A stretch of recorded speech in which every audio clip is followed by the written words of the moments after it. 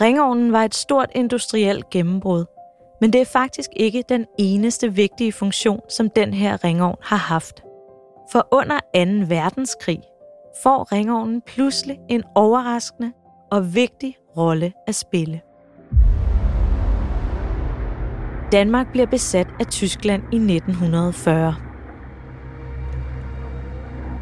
For borgerne i Nivå, som for resten af danskerne, betyder det, at de blandt andet skal leve med rationeringsmærker, mørklægning, lukkede grænser, anholdelser og til tider udgangsforbud om natten. Den danske regering har længe haft held til at beskytte de danske jøder, men i september 1943 beordrer Hitler, at alle danske jøder skal deporteres til den frygtede koncentrationslejr til Theresienstadt. Natten mellem 1. og 2. oktober 1943 gennemfører tyskerne en aktion mod de danske jøder.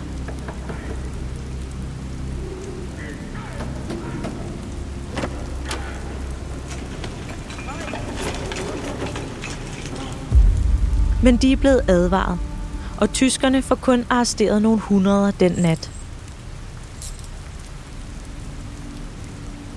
Jøderne må væk fra Danmark, og modstandsgrupper, almindelige borgere og fiskere danner hurtigt et netværk, som organiserer flugtruter, gemmesteder og transport til det neutrale Sverige.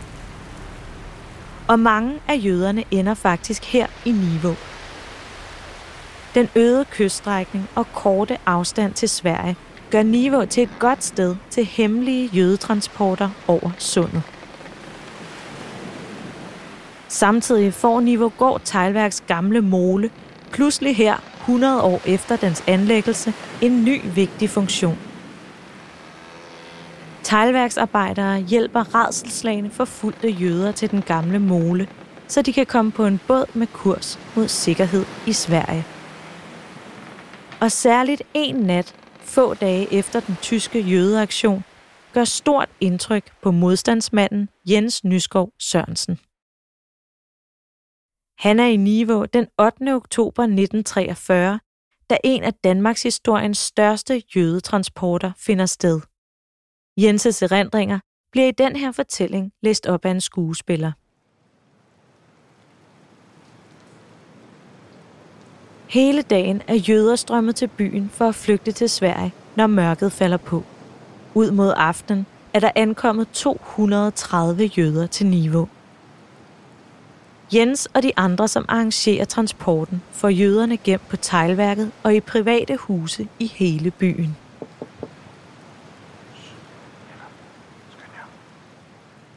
Der var rekvireret en del pålidelige politifolk, som var indforstået med, hvad der skulle foregå. Der måtte ikke ske noget uheld den nat. Det var for mange menneskeliv, der stod på spil. Men da det bliver aften, og jøderne skal ned til båden, som venter ved molen, kommer der besked om, at det hemmelige tyske politi Gestapo er i byen. Jøderne bliver samlet her på loftet i ringovnen, og der bliver hurtigt stablet teglsten i en mur omkring dem, så tyskerne ikke kan se dem, hvis de trænger ind i ringovnen. Og her står de i knugende stilhed og venter.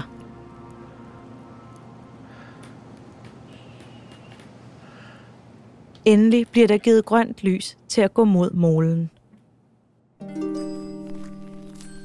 Du skal nu gå samme vej, som jøderne gik den kolde nat i oktober 1943.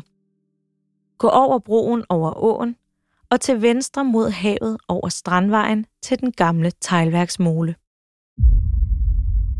Vi var alle en del nervøse, da Gestapo jo for nylig havde været i byen, og folk de løb ud til bådene. De 230 jøder løber gennem natten i stilhed. Over åen, gennem sumpområdet og ned til molen. Alt kan endnu gå galt, for ingen ved, om tyskerne stadig patruljerer i området.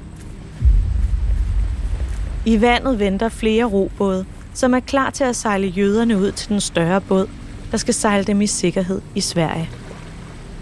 Men da alle er på plads, kan motoren pludselig ikke starte. Skipperen forsøgte flere gange, Men det eneste, han opnåede, var, at motoren gav nogle enkelte knald, der for os lød omtrent som kanonskud. Skipperen er nødt til at forlade skibet for at hente hjælp.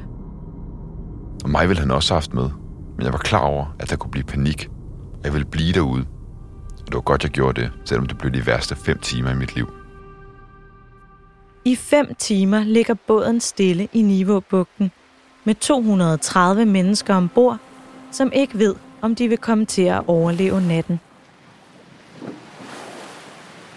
Jeg var ikke bange for min egen skyld, men alle de mennesker, de var i fare, og da den ene time gik efter den anden, blev de mere og mere nervøse. Jeg trøstede dem med, at de var i sikkerhed her på skibet, for selvom jeg var den mest nervøse, var der ingen, der kunne mærke det på mig. Skipperen kommer ikke tilbage, og Jens bliver mere og mere bange for, at han er blevet taget af tyskerne. Der var der pludselig en, der sagde, "Hør, er det ikke en motorbåd?" Vi lyttede, og lidt efter hørte vi det også. Lyden blev tydeligere og tydeligere. Vi var alle meget anspændte. Var det hjælpen, der kom, eller var det tyskerne? Jeg syslede allerede i tankerne med, hvad jeg skulle sige. Men Jens slipper heldigvis for at forklare sig til tyskerne. Motorlyden kommer nemlig fra en stor fiskerbåd, der skal trække deres ødelagte båd til Sverige. Overfarten gik godt. Da vi først kom i gang, trillede tårerne mig ned ad kinderne af glæde. Jeg vil aldrig glemme en jødisk kvinde, der var med. Hun var sproglærerinde og havde givet alle de penge, hun havde for at komme over. Det eneste, hun ejede af værdi, var en fyldepind, og den blev hun ved med at tigge mig om at tage imod. Ikke som en betaling, for det kan aldrig betales, men som en erindring, sagde hun. Jeg afslog det dog bestemt, men sagde til sidst, at jeg gerne ville have den som gave, når krigen var forbi, og hun kom hjem igen. Da båden kommer tæt på Sverige, sejler 2 svenske patruljebåde den i møde og tager flygtningene ombord.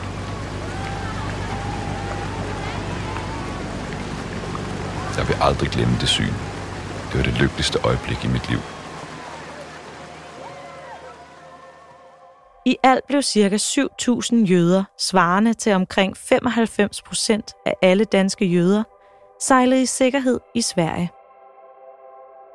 Af dem blev omkring 900 jøder sejlet ud her fra Nivå ved hjælp af lokale grupper og frivillige i Nivå og omegn.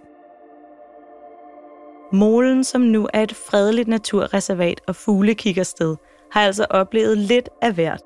Fra Nivås industrielle tegleeventyr til krigens illegale jødeoversejlinger. Og spoler vi tiden endnu længere tilbage, er der faktisk en til vigtig historie at fortælle om det her sted. Så sæt afsnit 7 på af Lydvandringen og få historien om, hvordan Nivå blev en brik i krigsplaner mod vores gamle arvefjende Sverige.